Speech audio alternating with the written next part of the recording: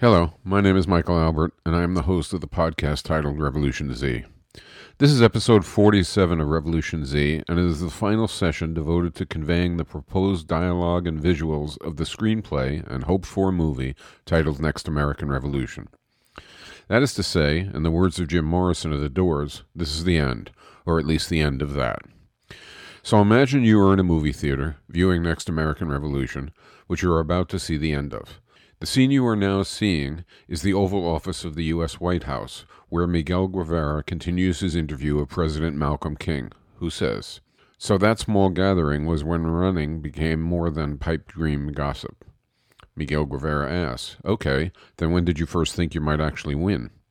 Malcolm King replies, "I came to believe we might elect an RPS president and then keep the office, whoever the candidate might be, in 2039 during the general strike." You next see a visual montage of a general strike, and you hear Malcolm King's voice over the visual. You see cities shut down. You see workplaces empty. You see stores and malls empty. You see streets full of marching workers, and you see police join. You see huge State House rallies, and you hear Malcolm King's voice over the visuals say, "You couldn't experience the incredible power of workers stopping the country and showing such an incredible depth of commitment to revolutionizing society and not feel that one part of what was to come would be taking over the government and putting it in service of fundamental change." I was amazed, inspired, but also humbled. The crowds were enormous. We could have at that time surged into government offices all over the country, including in Washington. That much was possible already in 2039. But what then? We weren't ready to staff, much less rebuild all the agencies and handle, much less redefine all the tasks. And in any case, we didn't want to usurp government with a unilateral act. And finally, while we could have done it, could we have held it against violent efforts to oust us? We didn't yet have a full program developed from our base, discussed and refined at anything like the comprehensive scale we would need to use the government to effectively help and promote ongoing activism. We realized that if we were going to protect, maintain, and grow participation in rebuilding society, we had to win office and change government in an accountable, participatory way. We had to do it when we not only had the votes, but the required informed, sustained support, and not by charging into office with no plan. We didn't have time to amass all that by 2040, so it would be 2044 at the earliest. Until then, and thereafter even more so, we had to keep creating new institutions and winning changes in old ones. We had to build popular support and clarity, not only for momentarily taking over workplaces, schools, hospitals, local agency, and also the national government, but to then ward off elite attempts at reversing the steps taken. Miguel Guevara asks, "So you ran to win?" Malcolm King answers, "We ran to win, yes, and to hold on and enlarge once we did win, yes, but with an absolute commitment that we would not compromise RPS views to seek votes." Miguel Guevara asks, "When did you begin to think you really would win in 2044? Malcolm King answers, We just worked day after day, not thinking ahead to winning or not. Until, for me at least, at the first debate in late September, when vitriol failed and reason prevailed." The scene changes to the first presidential debate, where you see the two candidates make closing statements. Moderator says, "Now please, closing statements." Opposing candidate says, "Senator King, how can you possibly have the audacity to stand before the American people and they should elect you president? You, a man who anarchistically aims to overthrow our government. You, a man who socialistically wants to obliterate our property rights. You, a man who feminazi-like threatens to topple society's family product. You, a man who feminazi-like threatens to topple society's family fabric. A man who would cravenly reduce our armaments, our armed forces, and our police to passivity. A man who would make our country pitifully weak. A man who denies religion, attacks individual creativity, and promotes soul-destroying collectivism. It will be a pleasure to ship you and your movement's pathetic power envy and psychotic animalistic anger back to the fringe communities that spawned it. I happily cede to you my remaining time. Take as long as you like to reply. Your words will only deepen the horror our audience already feels at your vile intentions." Malcolm King says, "No more to say? No more vague, wild assertions? Nothing positive to offer? Okay, I will gladly use your remaining time. You wonder at my wanting to anarchistically overthrow our government. I plead guilty. Unlike you, I don't want to preserve elitist, centralizing, mind-numbingly anti-democratic, bureaucratic structures against participation by the American people, just to preserve the power of centralizing sycophants like yourself, who unaccountably control the destiny of millions. I prefer popular self-management. You decry my socialistically opposing few hands holding productive property, and I again plead guilty. Unlike you, I am not enamored of enriching property holders beyond the wildest dreams of past kings. I do not think being born with a deed in your hand is the highest form of human achievement, or that it is any achievement at all. I reject that people like yourself should own society's rivers, lakes, resources, machinery, and places of production, much less rule over them like tin-pot dictators. You ought to be aware, however, that you missed a further target to ridicule. I also oppose a relatively small sector of the population monopolizing empowering work. I want to share that work more equally so that everyone is prepared by their work to participate in social decisions. Unlike you, I want equitable incomes for all. I want empowering, dignified work for all. I want people able to decide their own working lives. I would say it is a wonder that you don't want these gains for all humanity, but your attitude isn't a wonder. It is unmitigated, self-seeking, antisocial greed. You say, I want to, feminazi-like, topple the familiar fabric of civilization. Why? Because I want young and old people to have a say over their own lives? Because I want families and all living units to freely nurture the next generation without imposing preordained definition of what boys and girls have to become? Because I want parents and children and extended families to have optimal health care, empowering work, and shared responsibility for their own and for all social life?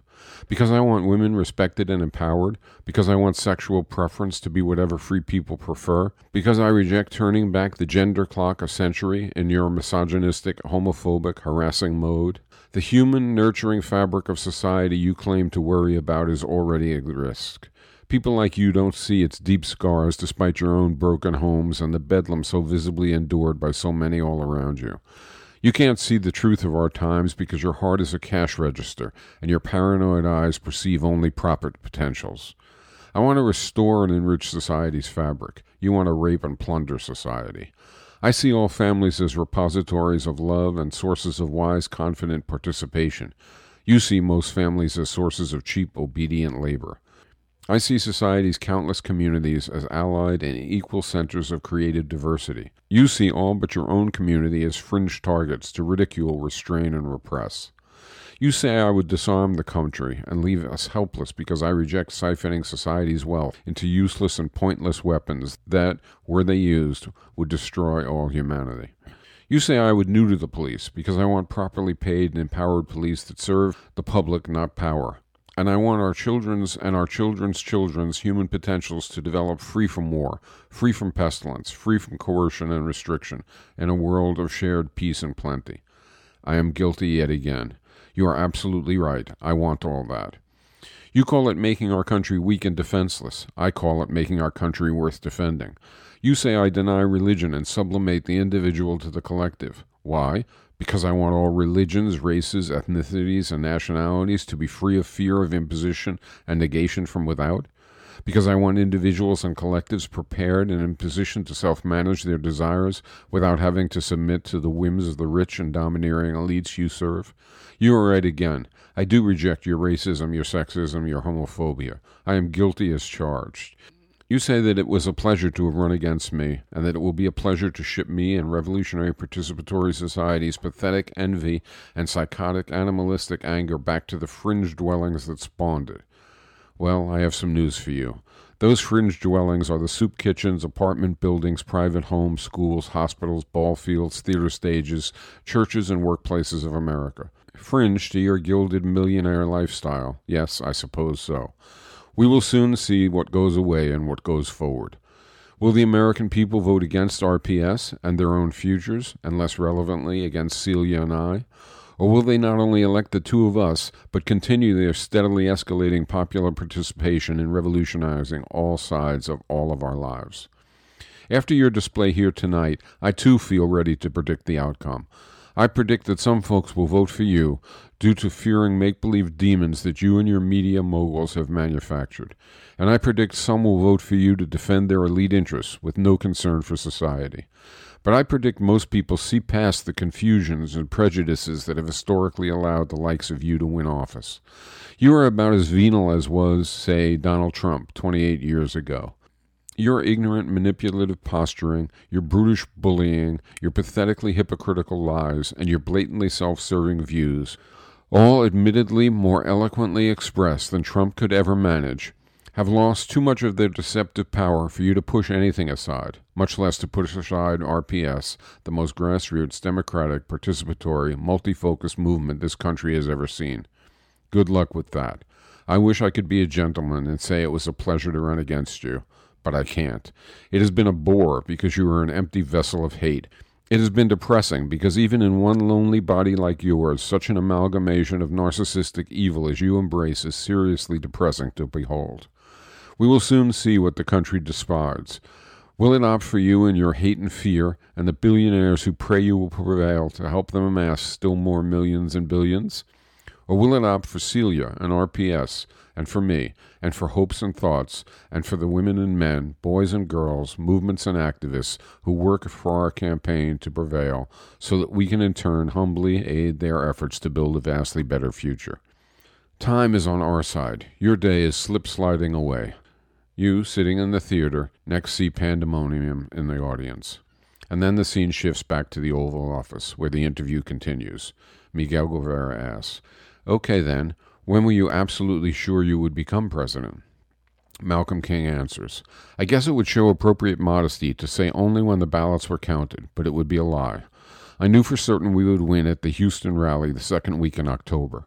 To have 1 million people greet us on the streets of Houston, clearly aware of and supporting our program and not just us, was incredible. I looked at Celia, she looked at me, and we both knew the vote would be a landslide." The scene shifts to Houston downtown. You see people wave ecstatically at the candidate's motorcade. You see a visual montage of national celebrations of election victory.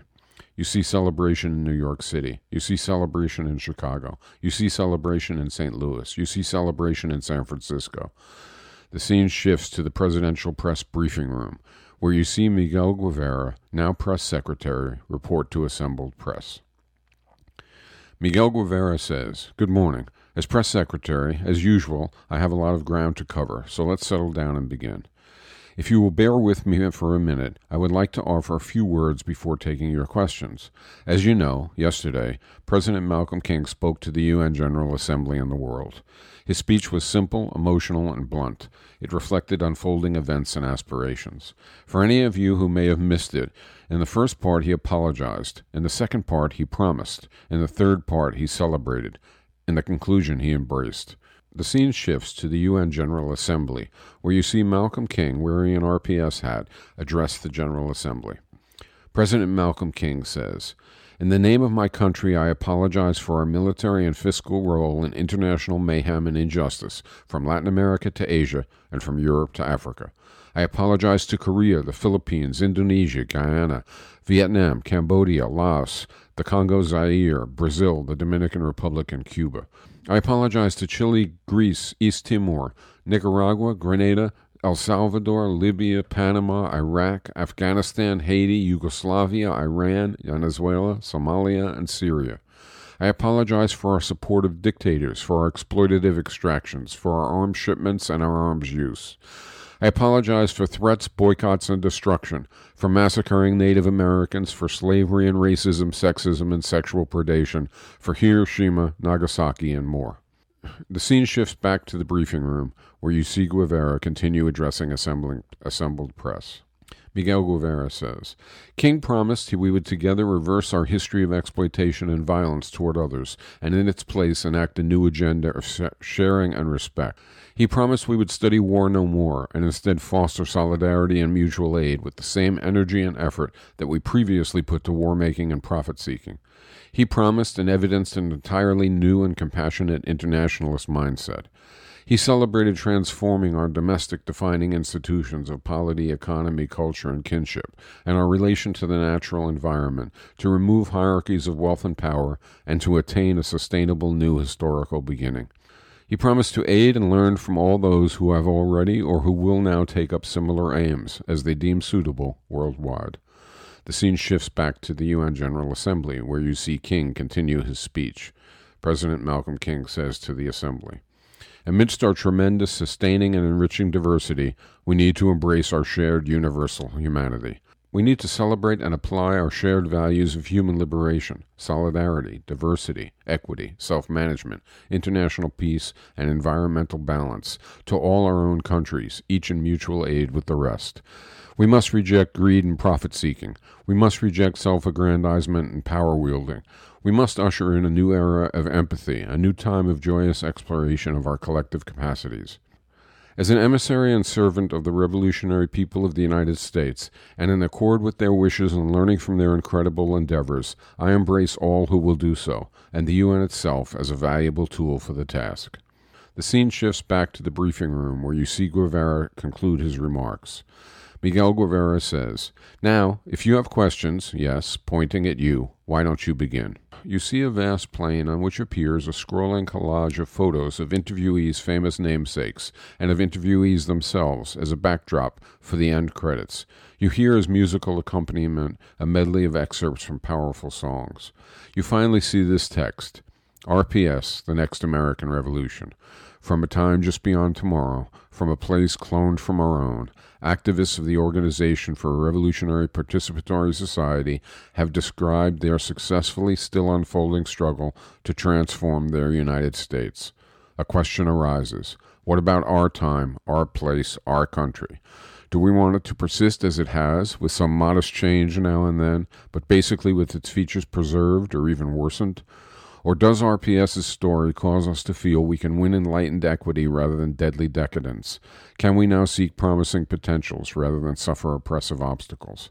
The time has come today, hasn't it?" And so ends this effort to convey the visuals and dialogue of the hoped-for movie, The Next American Revolution. I hope it's been instructive, entertaining, perhaps even a little inspiring. I hope you will consider visiting www.patreon.com/revolutionz to become a patron of this project and to help us. In the future, we want to continue with episodes about vision and strategy, about the current electoral season unfolding. We want to have guests on discussing all these matters. But for now, this is Michael Albert, signing off for Revolution Z.